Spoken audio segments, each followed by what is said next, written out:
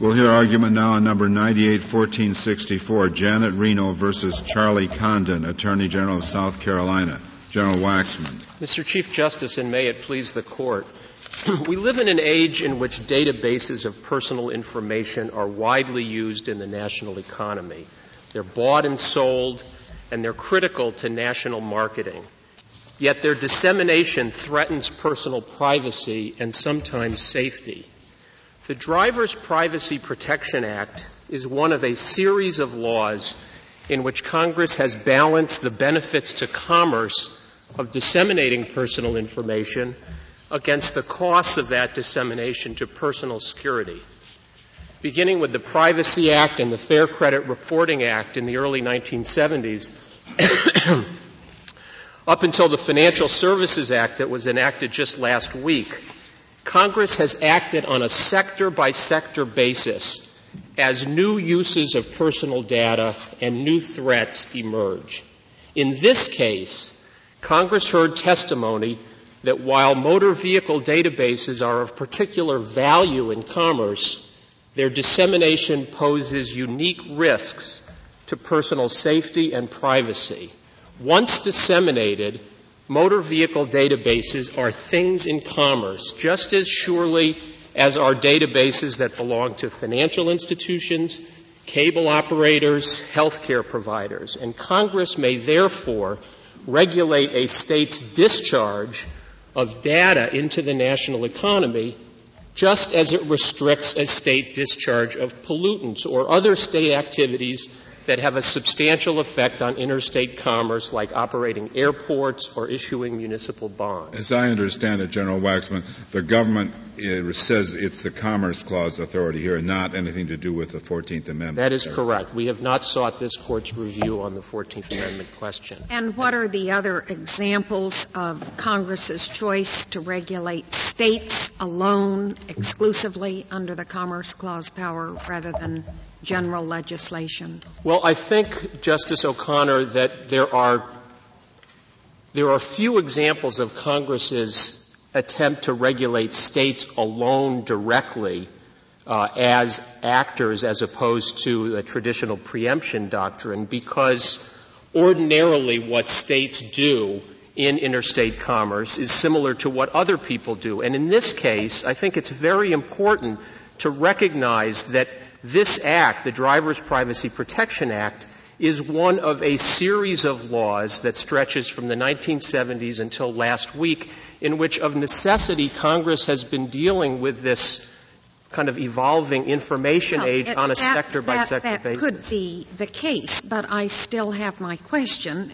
If there are other examples of Congress's choice under the Commerce Clause power to regulate exclusively the states.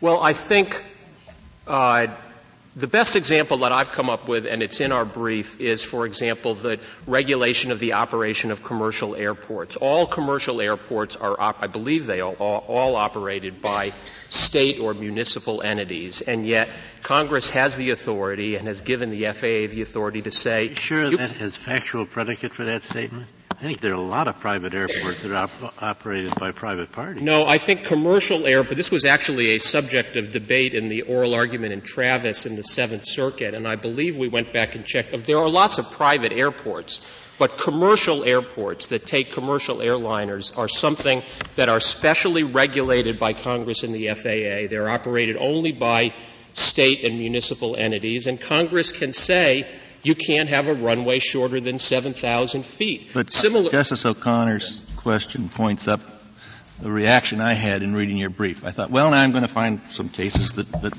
will show that the federal government can do this occasionally. I can't find them. And on page 35, you say Congress may directly regulate state activity and affecting Congress. And no cite.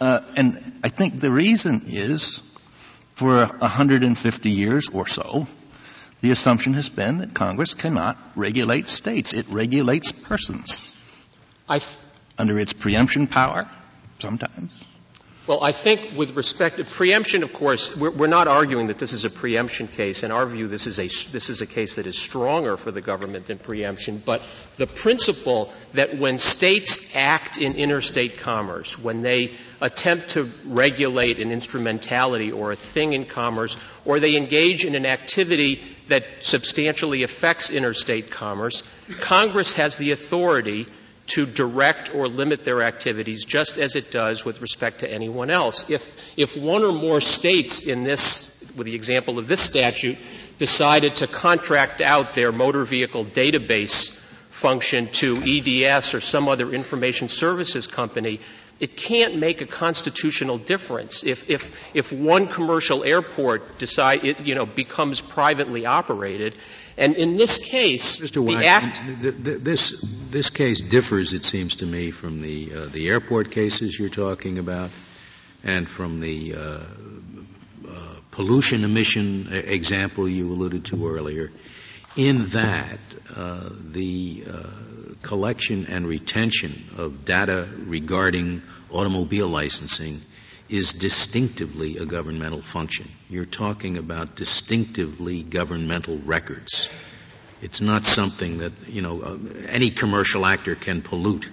Any person could, although it may not be that they have, run an airport, but only states collect information, which is why the legislation in question applies only to states, because it's a purely governmental function. Now, maybe this is a Garcia-type concern I'm raising, but I think that is really what is troubling me about I think it is, but let me address your concern, Justice Scalia, as best I can. First of all, the Act applies not only to states, but also to contractors and people who receive the information from the state. It acts on the database. And the critical point I want to make in response to your question is, although I think Congress could take over licensing and motor vehicle permit issuances, Congress has not attempted to interfere in any way with the state's ability to issue licenses, issue motor vehicle registrations, to regulate how those laws are administered or enforced. This Act takes effect only when data is released into the national economy. But we answered that argument in the Pritz case. In the Pritz case, you've made the same argument. Really, this is good to the states. This is allowing the states to regulate. It is much better than if the federal government just took over driver's licensing or took over weapons regulations. But in Pritz, we said the point is we want to make it clear who is regulating. Is it the federal government or is it the states? And this blurs the lines, and this you may not do. With all respect, Justice Kennedy, I think this is Baker and Fry and not Prince, because the federal legislation is not using state employees or state governments to regulate third parties or to act on its behalf. In Prince, as this Court explained, as in New York, and I think it's certainly important to our case, what this Court said is the Congress can't use its sovereignty to govern private conduct through another sovereign. It can't require states to legislate a solution to a problem that Congress has. Here the Act certainly does, in effect, impose duties on people in the motor vehicle division where you get a request for information. I mean, it's not a categorical prohibition. The people in the motor vehicle division have to be very familiar with this federal statute to know whether to issue the thing or whether to deny it. Oh, Chief Justice Rehnquist, that is certainly true. It is just as true as it was in Fry with respect to wage controls, in Baker with respect to the issuance of bonds, in Garcia with respect to wage rates and employment laws, and with respect to the pollution laws. There are a lot of things that Congress requires the states to do or prohibits them from doing with respect to interstate commerce that requires that they do things. In Baker, this Court said that a state wishing to engage in certain activity must take administrative and sometimes legislative action to comply with federal standards regulating that activity is a commonplace that presents no constitutional defect. General Waxman, the connection with commerce that you rely on here is, as you stated at the outset, simply the fact that information, these lists, once they're released, are an article of commerce. Now, I suppose that would apply to any information possessed by a state. So the federal government could also regulate the state's use of its tax information and any other state records, I assume.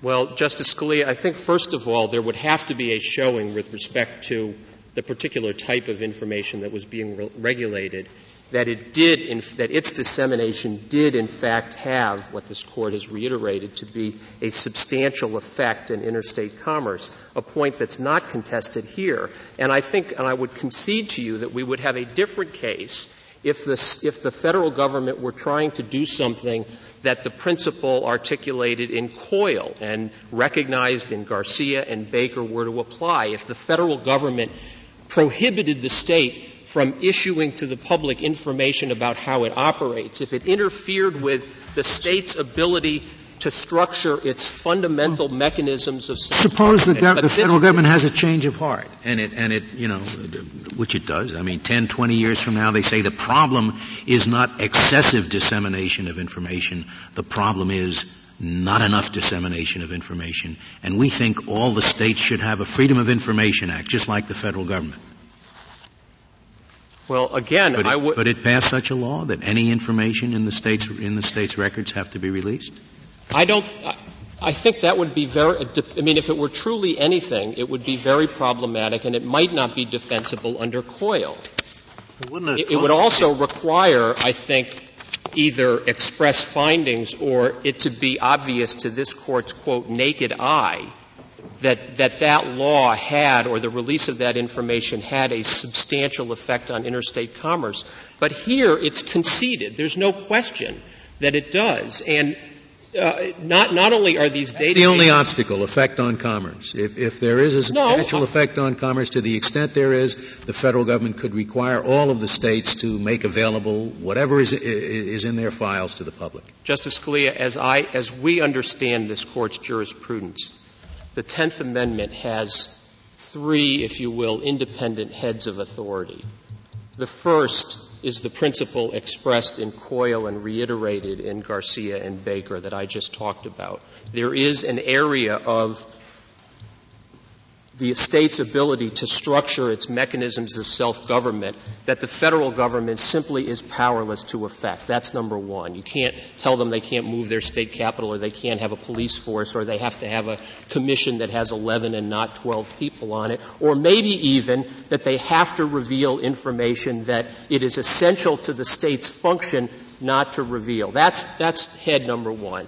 Head number two is the principle that the Court articulated in Garcia, in which the protection of the states is largely left to the national legislative process, but there may be procedural defects in which one or a few states are subject to an undue burden or discrimination by reason of some defect in the legislative process. And the third, of course, is reflected in the anti-commandeering principle that this Court has articulated in the legislative context in New York and in the executive context in Prince. And if any one of those... There was no doubt there that commerce was affected, I take it. So that it was not a question of Congress's commerce power, but a question of other limitations on that power. That's right, Chief Justice. And I think with respect to those three heads of authority, they wouldn't even come into play unless the Court were to find, or Congress were to find, that it were acting under one of its enumerated powers. I mean, if it's not acting under an enumerated power,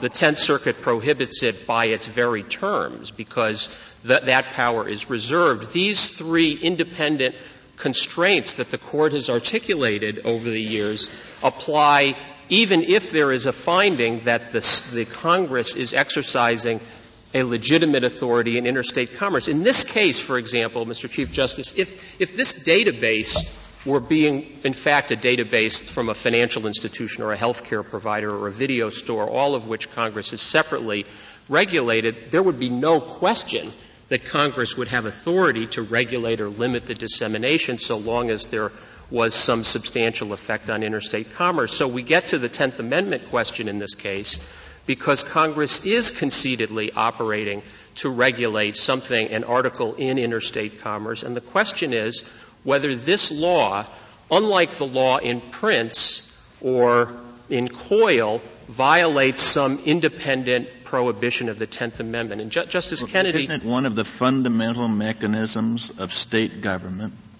that state employees and state officers are accountable to their voters, to their citizens, for what they do? And this completely blurs that line. I think I would agree. In fact, suppose you have a state which is so insensitive that it's selling this information right and left. By the federal statute, you make it unnecessary for the state voters to control that conduct. Well, Justice Kennedy, it seems to me that, just to finish the thought, here the class affected, i.e. the people who have driver's license, is congruent almost precisely with those who vote and control their state officials.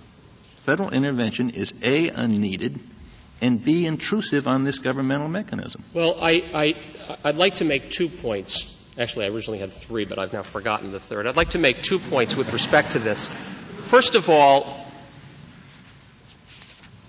the information that is being restricted here is not information about how the government works or how the government structures its operations, the type of information that this Court was concerned with in Reporters Committee. And that would pose a different problem. But the second point I want to make is that the same point, that is, well, if the people of South Carolina want more protection for their privacy, they can vote, they can elect a different attorney. They'd never find a better attorney general, but they could elect a different attorney general.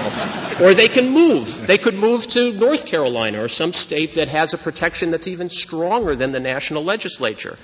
But the same could be said with respect to the child labor laws, the surface mining laws that were at issue in Hodel.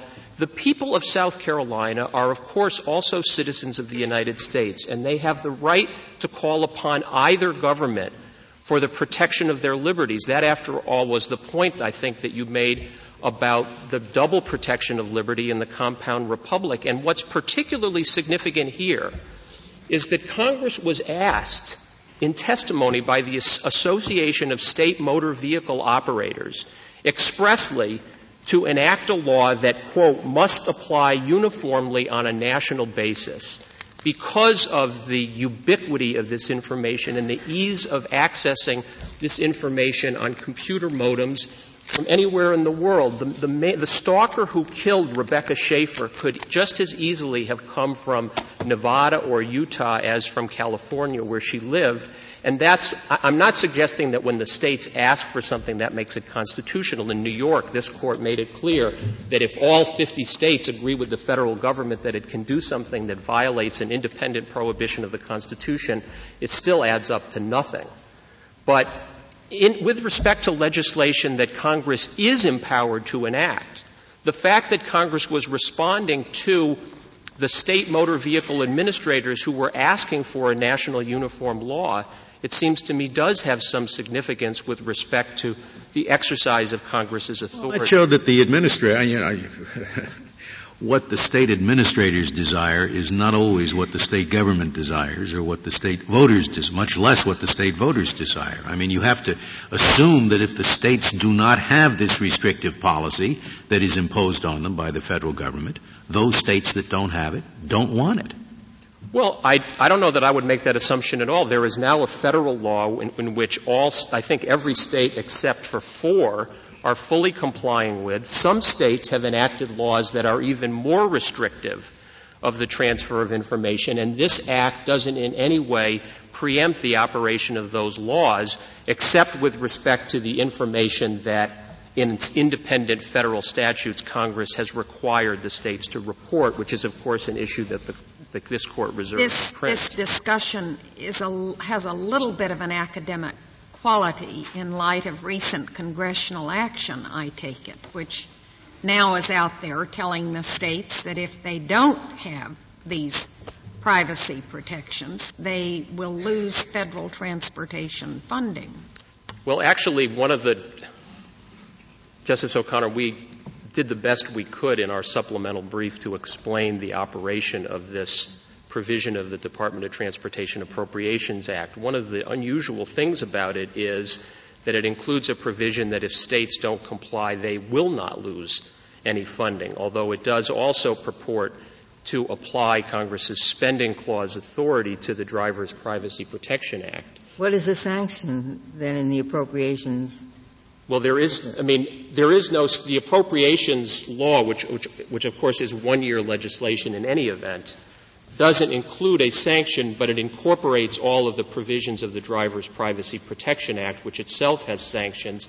And presumably also, we think, if a state took the money, and the law does not even apply to the state of South Carolina until after this Court issues, quote, a final decision in Reno versus Condon, we think that the federal government could, if contrary to an assumption that we have to make, which is that the states would comply, it didn't, we could presumably seek injunctive or declaratory relief. But we did indicate to the Court in our supplemental brief that this intervening legislation does lend somewhat of an academic tone to this discussion, but it doesn't moot the case, and it doesn't really change any of the substantive issues in the case because the law doesn't apply to South Carolina, presumably because the Court was attempting to respect, or the Congress was attempting to respect this Court's decisional processes. But more to the point, when this legislation sunsets, there still will be a substantive law enacted under Congress's Commerce Clause authority. So, well, yes, it does have a somewhat academic. Also raises the question in my mind is if there is this unwritten constitutional principle, the federal government may never pass a law that imposes burdens on states that don't also impose burdens on private parties. Why wouldn't that principle, if it is a valid principle, apply to spending legislation as well? Well, it may very well apply. Surely Congress couldn't give the states money on condition that they close up all their newspapers, for example, or something like that. If there's an overriding federal constitutional principle, it seems to me it must limit the spending authority as well as the Commerce Clause.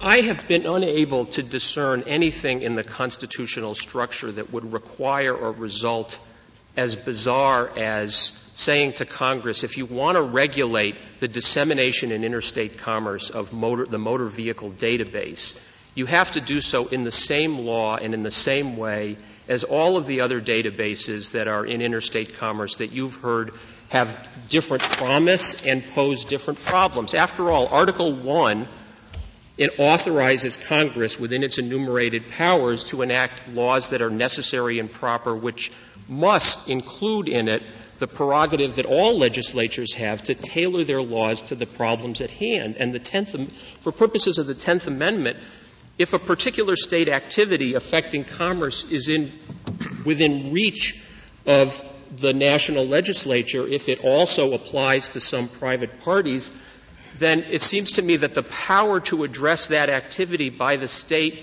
necessarily does lie within the powers, quote, delegated to the United States within the meaning of the 10th Amendment. Congress's power doesn't depend on whether the act also applies to private parties. General Waxman, may I just clarify one point with respect to the liberty interest that's supposed to be protected by the dual sovereignty? As I understand the federal legislation, it gives the choice to the driver. So the driver who wants his name available to solicitors or anyone can just say, yeah, okay, give my name. Well, it's even more solicitous of the state motor vehicle operators because it allows them to disseminate it for any purpose, provided that they have in place a system, and this is reflected in Section B11 of 2721, provided that they have a system that permits people to, quote, opt out of the legislation. So it is certainly true that any state that puts in place a system that allows people to just check off if they want to opt out can otherwise sell this database as they have as they have before. General Waxman, you mentioned the three separate heads that could overcome the federal government's authority to control activities, prints, and so forth. Why shouldn't there be a fourth, or maybe it falls under one of the other, and that is a state's records, and what a state does with its records are very much its own business. I mean, the issue of transparency of government is a major concern, and each government should know, should be able to determine just how transparent its own operations would be.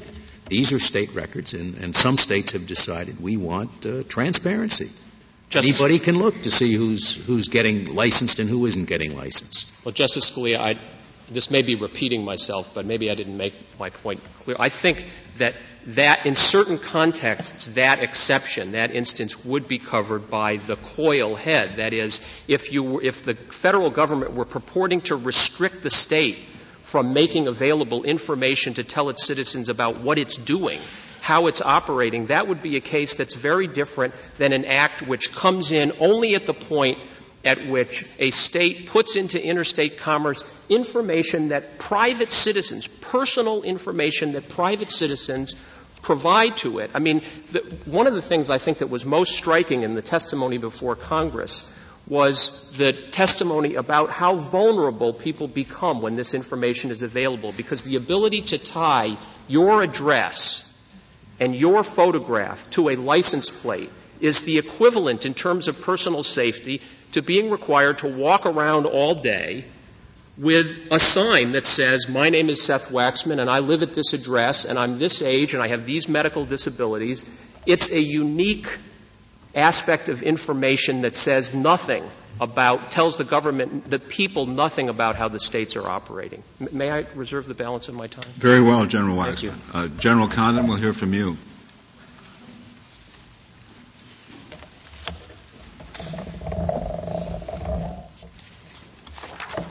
Mr. Chief Justice, and may it please the Court. This case is not about protecting privacy. We are for protecting privacy. And this case is not about preventing the horrible crime of stalking. We're against stalking. The issue in this case is whether thousands of state officials across the country can be pressed into federal service by the Congress to administer a federal regulatory act. I think if I can answer Justice Kennedy's question, which I think goes to the heart of this case. The Driver's Privacy Protection Act, it's complex, it's burdensome, it has all these exceptions, 14 exceptions, and it applies only to the states of the United States. And to follow this federal mandate, which is unfunded, by the way, state officials must first look at it, interpret it, and then apply it to their... Well, in one sense, though, the Act does regulate use of the information by both the states and private parties into whose hands the information comes. The overall... It is to a degree broader. That's correct. The overall tenor, though, is to the state officials. And it is also in part about privacy because your state chooses to sell the information and make it public. And the federal legislation would say to the state, you can't. Well, if I can answer both of those questions. It is possible this act may be severable because it does, and we're saying that the Congress should directly regulate individuals. That's our position. And so we have no problem with the direct regulation of the Congress by individual citizens. But as to your comment or assertion that South Carolina sells this information, under the Driver's Privacy Protection Act, had it been in effect in South Carolina, when South Carolina sold 3.5 million photographs, this is my point about how the act is ineffective, that selling was legal under the Driver's Privacy Protection Act because the same sale occurred in Florida and Colorado where the act had never been challenged and was in effect. So the Driver's Privacy Protection Act, number one, doesn't work. But that's really besides the point because... Sure is. I mean, you're just saying it ought to be stronger. No, we're saying the exact opposite. Let South Carolina run its own business here. General, when you say pressed into service, that made sense to speak that way in Prince, because the state was being forced to act as a government in order to implement a federal regulatory program. Your state is no more being pressed into federal service than any private organization which has records that comes under a similar prohibition from the federal government is, quote, pressed into federal service. And, of course, you can't press private individuals into federal service any more than you can states. I mean, we do have a 13th Amendment, after all. I would ask you to look at the practical effects of this law. First of all, a state DMV employee in Darlington, South Carolina, who knowingly violates this act faces arrest, a criminal fine, presumably by the FBI. Well, it's onerous, but that doesn't mean that they're being pressed into service. They're not implementing any federal program. They're just saying what it says is you can't allow this information to be disseminated, just as it tells some private corporations that they can't do it. If I can use this very concrete analogy, when citizens want to come into this courtroom this morning, pursuant to directions from this court, the Marshal Services says you can't come in. Now, the government's position is that only the Marshal Service is being regulated. Our position is that the citizen is being regulated. The citizen cannot come in here. And so a prohibition is indeed a regulation. But you said the citizen could be regulated, and maybe I misunderstood you. I thought what you said was the federal government can act on the citizen, so it would be permissible for Congress to pass a law that says no private person shall request driver's license information. If any private person does, they commit a federal offense. We would not object to such a law. In fact, that's what the Congress should do. Well, your position, as I understood it, General Condon, was that various state employees in the Motor Vehicle Division were being pressed into service because the complicated federal regulatory scheme required them to administer, in effect, that act in order to decide whether to release particular information or not. That's precisely the point. But is the government right when it says that is still different from Pritz? Because in Pritz, the government officials, state officials, were being pressed into service to direct, regulate, control the activities of their own citizens, and that isn't the case here. Do you agree with that distinction? No. Look at Sheriff Prince of Montana, what he had to do in the Prince case. The Brady Act simply required Sheriff Prince to run, in effect, a records check, a rap sheet. So Sheriff Prince had to get the name and Social Security number from the Brady form, period. There was no obligation to turn that back over to the gun dealer, no obligation to give it to the federal government. Here, we've got to tell our state DMV employees that, listen, you've got this really complicated law. It's got these 14 exceptions. Who knows what they mean? But I take it to be General Waxman's point that in Arizona, when the citizen couldn't buy the gun, he didn't know who to blame, the state or the federal government. Here, there is no operation, as I understand his argument, and maybe you disagree with it. Here, there is no operation of the law on state citizens by reason of anything state officials do. Well, I want to get back to my original point. Let's say you get your car towed this morning. The Act provides that pursuant to a car being towed, you're entitled, there's an exception there, a permissible exception that the state records can then be released. But the citizen then comes in, and presumably the state official has to look at that exception and develop standards and develop forms. We have to verify if indeed this is the correct information here. You're not making this up to stalk someone. So the citizen is really being directly regulated by us. We're being puppets of the federal government. Isn't that true of every federal prohibition on what a state government does? I mean, suppose you sell hot dogs at the state park. Don't you have to comply with the food and drug laws? I mean, and they may be complicated, and you may have to say what kind of a hot dog and what kind of a stand, and what about, it's certainly a lot better than the minimum wage, isn't it? I mean, you have to do a lot less than that. And in other words, is your argument on this part just going to set aside all federal regulatory programs that tell states what they can't do? Justice Breyer, that again is a good question, but that goes to the heart of this case. We aren't selling hot dogs here. Well, let me ask you another example. I think Congress passed the Internet Tax Freedom Act, and it told states they couldn't tax these Internet transactions for a period of time. Can't do it. I suppose under your theory that's invalid too. It only dealt with the states and governmental entities. I suppose that's invalid. That could raise some Is that concerns right? if the Congress is telling the states that pursuant to your taxing authority, and yet that's a far cry from the kind of commandeering of state personnel that would concern the court in Prince, isn't it? Yes. But your theory is your answer to Justice O'Connor that because that statute that she mentioned tells only states what they can or can't do, it doesn't apply to private people, that for that reason it says state you can't tax. For that reason it would likely, I'm not holding you to this, but I mean your instant action is that's just as unconstitutional. It would raise concerns. All right. If it raises concerns, I take it you're not attacking all of this Court's Dormant Commerce Clause jurisprudence, are you? No. No. Fine. If you're not, then I would think of all those cases.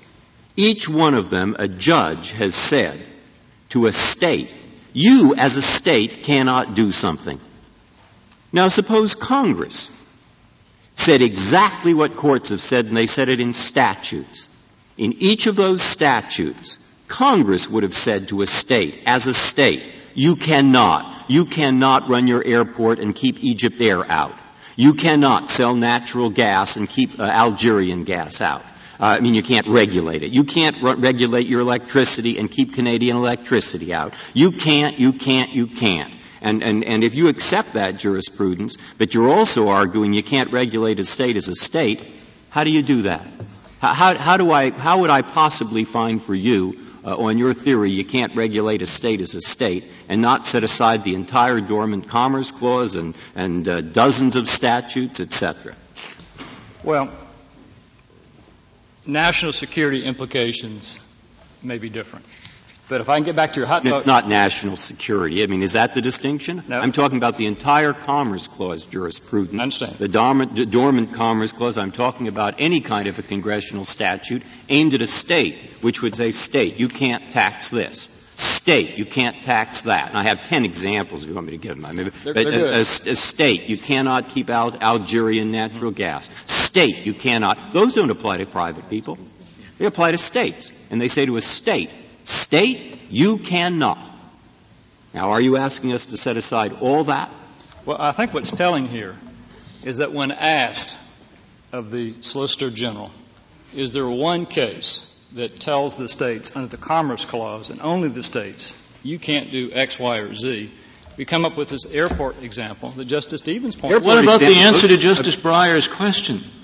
Well, I'm trying to answer it, but to answer your question, if you look at the Garcia line of cases and the... Well, what about Justice Breyer's questions? Well, I have Commerce Clause regulations. I can give you 10 statutes where Congress says to a state, you can't tax airplanes, you can't tax cars, you can't tax electricity, you can't tax this, you can't tax that. I'm familiar with the regulatory area, or maybe it isn't Congress, but it's federal regulatory agencies that say when you regulate natural gas distribution systems, you cannot discriminate in your rules against Algerian LNG. Yes. Or you can't discriminate. Is the answer that this is exactly the way preemption and supremacy power should work? Congress has the ultimate determination over which branch of government regulates individual entities. But that's not this case, because here Congress is regulating a state. That's what I don't understand. How is it more of a regulation of the state here to say, state, you may not release this information to a private person, than to say, state electricity regulator, you may not discriminate in your rules against electricity coming from Canada? What, in your view, is the difference? Why is one regulation of the state as a state and the other not? I'm not saying there isn't one. I'm just saying I don't see it. When you look at the jurisprudence in terms of preemption and other enumerated powers within the Constitution, admittedly it's different in terms of where we are. But to get back to the decisions of this Court, which has breathed new life into our system of dual sovereignty, we simply... We'll ask Justice Kennedy later.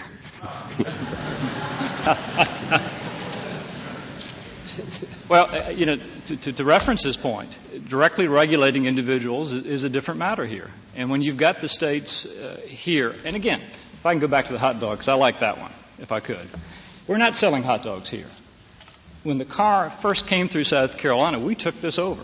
This is what we do in terms of regulating automobiles, and for the Congress to come along, worried, and we're responsive to our citizens. We have to run. Well, of course, that's one of the problems with the case, is that we go from commandeering to exclusive state function, and nothing seems quite to work, as Justice Scalia pointed out earlier.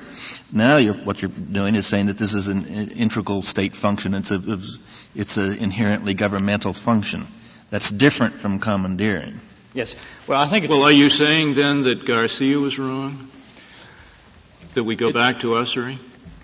In this case, we don't need to revisit those issues. That's well, the law. you might need to. Well, you might need to. That's the point. I don't think that the commandeering rationale of Prince quite covers this. And yet, the old law under usury pre-Garcia, we might say this is a traditional state function. But what are you saying to us? That we ought to go back to that? Or what?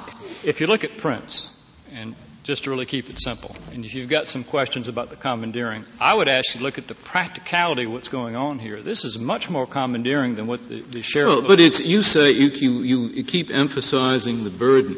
And as Justice Breyer suggested a moment ago, save for details, I don't see anything distinguishable between this burden and the burden of the wage and hour law, which can be nightmarish to administer. If the burden is in fact going to be the criterion, then even without going back to usury, the wage and hour law extension to the states, even though it covers private individuals, I presume is unconstitutional too. Is that your position? No. All right. Because balancing is not necessary. As Prince makes clear. So the burden then is the so-called burden argument, I assume, then takes you nowhere. That's not essential to your position. I think it takes you to look at the aspect of administering. Because in the abstract, I think you can say, well, this is merely a prohibition. But to get back to my concrete example, when the But I don't want to misunderstand you. Your point, I take it, is not whether the burden is heavy or the burden is light. The burden is the only relevant question is whether acts of administration are required on the part of the states in order to comply with a federal statute. Is that the criterion? That's the heart of this case. Then the wage and hour law goes, because the states certainly have to take many, many steps to administer the wage and hour law to their employees. Well, as this Court has said... Do you agree that the wage and hour law, therefore, has got to be struck down in its application to the states? This Court has said that was a law of general applicability. But it has administrative burdens. And my point about administrative burdens is to get to the heart they're of it. They're okay if they are distributed to states and to private entities. No matter what the administrative burden, it's okay as long as private entities also have administrative burdens. Again, in terms of trying to answer your question directly. Well, that would be yes or no. Truly, is it your position that the administrative burdens are okay if the same statute imposes administrative burdens on private entities? Is that your position? In this particular case? Well, in all cases. Well, there may be a case that there may be and I can't imagine this getting through the Congress, but it might, where it's so broad but so burdensome it will get to the core of our state functions. That it would depend upon the statute. Well, if you're core of state functions, then you're back in usury and you don't need the burden criterion. Correct. But may I ask you a question about your central theory? As I understand, your central theory is that unless the statute regulates both private conduct and state conduct, it's invalid under a 10th Amendment turn, and that's supported by the fact that, as far as you can say, and I don't think your opponents have found anything, historically it just hasn't been done. And so you say that we must assume that there is this constitutional limitation on the power of Congress to regulate states. Now, does that principle mean, for example, that Congress could not pass a statute the obverse of this, requiring states to send all of the information about criminal conduct, fingerprints, missing children, and so forth to a central bureau in Washington for review and use and for federal purposes? Ministerial reporting, I know Justice O'Connor. But my example is one, I don't think the test is how burdensome it is. The test, as I understand your argument, and I want you to enlighten me if I'm wrong, is the absence of impact on private parties, and the statute just impacts on the states. And I give you an example, and you say, well, that's all right because it's not very serious? Or does the principle apply there? If the reporting involved a lot of cost and expense in gathering it, I think that would raise some concern. It would routinely require the police to report all missing children and fingerprints and something of that kind. It requires the information. It doesn't require it to be kept quiet. Well, of course, that's not this case. Well, why isn't it this case? That's my question. That's really my point. It is this case in part because one part of this statute does require the states to provide certain information. All of the federal statutes, this is not a hypothetical case that Justice Stevens has raised, several federal statutes require the states to supply information to various enforcement agencies. That also is a good question, Justice Ginsburg, and this statute does codify the existing statutes that require some reporting. We have not made that the core challenge of this case because of this ministerial reporting aspect. But when you get back to what's going on to the DMV employee in South Carolina, if I could, they are being commandeered by the Congress with Congress's will. I know you've been interrupted, and I hate to do it to you again. Would you answer my question? The ministerial reporting. Does your principle apply to my hypothetical? I believe that in terms of the core of this case, it could. I should think you'd have to say it must, if there is really a principle and not just an accident of history. No, See, it may well be true that there's some things the federal government may have never done some things in the past, but that does not necessarily mean that the power isn't there, even though unexercised for 200 years.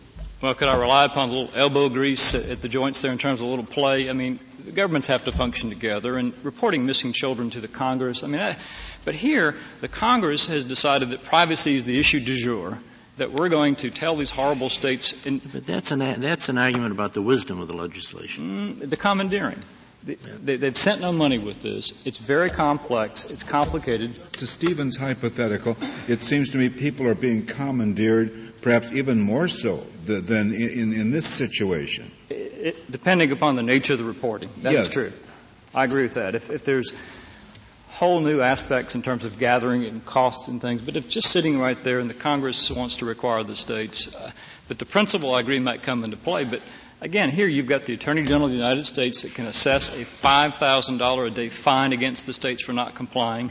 If you beat up, if a state official beats up a prisoner, he can get fined under the Civil Rights Act. The fact that there's criminal penalties attached to state violation of federal law doesn't really make it any different than a lot of other states. 14th Amendment is not involved here. But you could also have a speed limit that if they violate it, the fact that criminal penalties attached doesn't really reach the question of what Congress power is.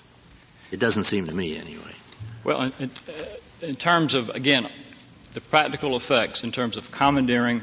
And again, this isn't information that it's improper for us to have or something new or that the flow of information is new. People need to have this information. Insurance rates. Well, to see how they're commandeered at all, come to think of it. I mean, all they've told you is don't give out information. Why is that hard to comply with? I mean, if a state didn't want to go through a hassle, all it'd have to say is nobody can get any information from our driver's records, period. What's to commandeer? What's the big burden?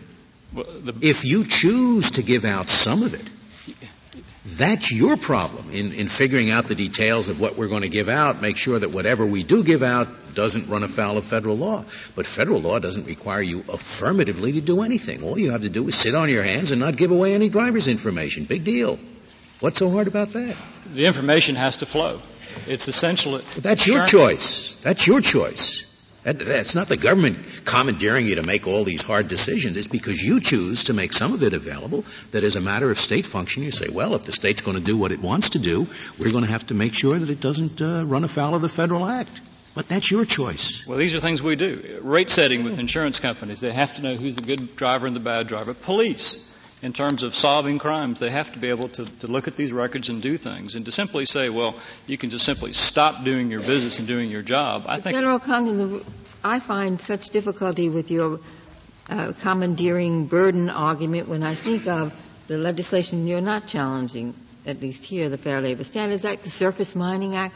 Lots of environmental legislation poses very heavy burdens on the states. Well, if Garcia and Baker, if that's still good law, and again, that's not here before this court, but that's not what's involved in this case. This statute only applies to the states, and it only applies to the officials in those states, and we have to comply with this statute or face these penalties, which you may make light of it, but I don't know how many federal statutes there are out there that can have someone arrested for the FBI for a knowing violation of simply doing their job day in and day out.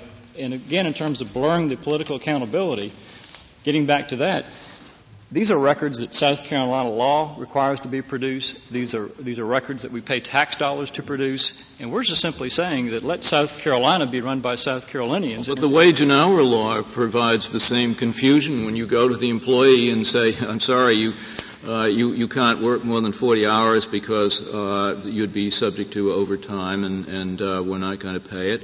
The employee doesn't know whether that it's the state government that doesn't want them to work or whether it's because the national government requires time and a half. I don't see how you can draw any principal distinction between the statutes which you are disclaiming any effect upon and the one that you are challenging, because in each of them there is going to be an uncertainty in the minds of a citizen as to the source of the law. Well, you've got a statute like the wage and hour that applies across the board and is part of the national fabric here as to what's going on here. And again, we're for protecting. Well, this statute is certainly intended to be part of the national fabric. Applies to all the states. That's about as national as you can get. Except for the fact that the federal government has databases that isn't covered by this. FAA has databases on the Internet with people's personal information, the FCC, the ICC. It's at the state level. It's us we have to implement. They're commandeering our officials in terms of how to apply this act. And again, well, I suppose you could distinguish the wage and hour laws and a lot of other examples if you made the argument that there is something distinctive about state records, and that the federal government, this is just a category which the federal government can't control. That just as it can't tell a state where to have its state house, it can't tell a state what to do with its governmental records. Now that's an argument. That may be right or wrong, but at least it would be compatible with your acknowledging the validity of these other statutes. They don't deal with state records. State records are I don't know, they're sacred, just as a state house is. They belong to the state. And the federal government mucking around with them goes over the edge. I mean, that's a conceivable argument. That may be a possibility, but this is what should be done here as a last resort, has been the first resort. The Congress could directly regulate the individuals who get these records. The Congress could take our records, take this burden over. We can do other things with our time. But what they've done, they've gone right after the states with an act that really doesn't work to begin with. It's very complex. And in terms of this Court's decision in terms of Prince in New York, it raises the exact same principles that are at stake. And we simply would ask on behalf of the states to continue to breathe new life with your prior decisions into our dual sovereignty system, which protects us all. Do you say that to the extent that the federal government requires you to turn over records, that would fall under your principle too, but as a matter of comedy you're not objecting, or that's distinguishable? When the federal government says, South Carolina, you will give your driver's license information to certain federal agencies for certain purposes. I think in terms of the principles, we're at the comedy level, especially when... So that if you wanted to insist on that being unconstitutional, you can say there are records, we don't have to give them to anybody. Again, that's not the case before here. There's time enough for that. But I assume that if anybody's hurt by South Carolina's being more liberal with its disposition of its driver's records than other states are. Other states may indeed follow the federal practice under their own state law. But I suppose if California is more liberal, if you call it liberal, it doesn't hurt anybody but South Carolinians, does it? Democratic accountability. As a matter of... There's nobody outside of South Carolinians who would have their driver's information coughed up by South Carolina. That's correct. But as a matter of information, we've gone further in South Carolina than the Federal Act. We protect privacy more now. And that's really the point. Let the states run their own records. Let them make these individual choices. And we're accountable to the people of the state whose driver's license are at issue. That's precisely our point, to let us run our records. And again, I understand that this case has broad implications for the future, but when you look at what's going on here in terms of the facts of this case, we feel that the prior holdings in New York and Prince dictate this result. Thank you, Mr. Chief Justice. Thank you, General Condon. General Waxman, you have 3 minutes remaining. Thank you, Mr. Chief Justice. I'd like to make 3 points in my 3 minutes, if I may. First of all, with respect to the Ussery-Garcia point, Judge Easterbrook, writing the majority opinion in Travis, which is the companion case in the Seventh Circuit, found correctly, we think, and for the reasons that we articulate in our reply brief at page 8, footnote 6, that this case, in any event, wouldn't be decided differently, even under the regime in Ussery. And I commend the Court's attention to Judge Easterbrook's majority opinion and our analysis, which essentially takes off from the Chief Justice's concurrence in South Carolina versus Baker, where the Chief Justice emphasized that the more expansive conception of the 10th Amendment espoused in Ussery recognized that congressional action that, quote, operates to displace the state's freedom to structure integral operations in areas of traditional government functions runs afoul of the authority granted by Congress. Justice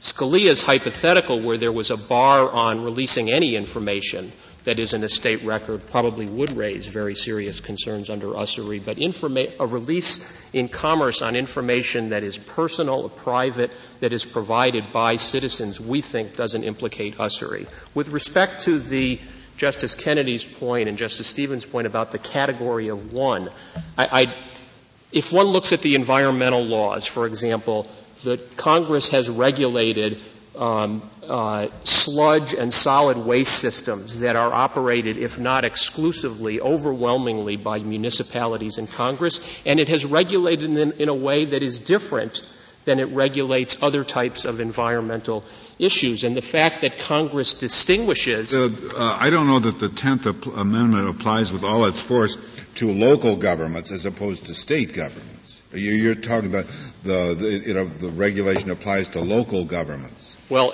if it doesn't, Mr. Chief Justice, I'd sure like to take another shot at United States versus Prince, which involved sheriffs. And I don't mean to be facetious. We have understood that in contrast to this Court's 11th Amendment jurisdiction, the Court has always construed its 10th Amendment jurisdiction to include not only states, but subordinate sovereign entities or subordinate governmental entities. I just want to point out with respect to South Carolina versus Baker, which is always cited as a statute of general applicability, and perhaps in one sense correctly so, but only in the sense that this is too. The statute that was at issue in Baker, Section 310B1 of the Tax Equity and Fiscal Responsibility Act, applied only to state and local governments. It denied a tax exemption to unregistered bonds, a tax exemption that ever only applied to state and local governments. The Court pointed out in its opinion that this was part of a general system of law, a general law that tried to address the problem of tax fraud through the use of unregistered bonds. It acted with respect to the federal government in a different way. And the same is true here. Thank you, General Waxman. Thank you very much. The case is submitted.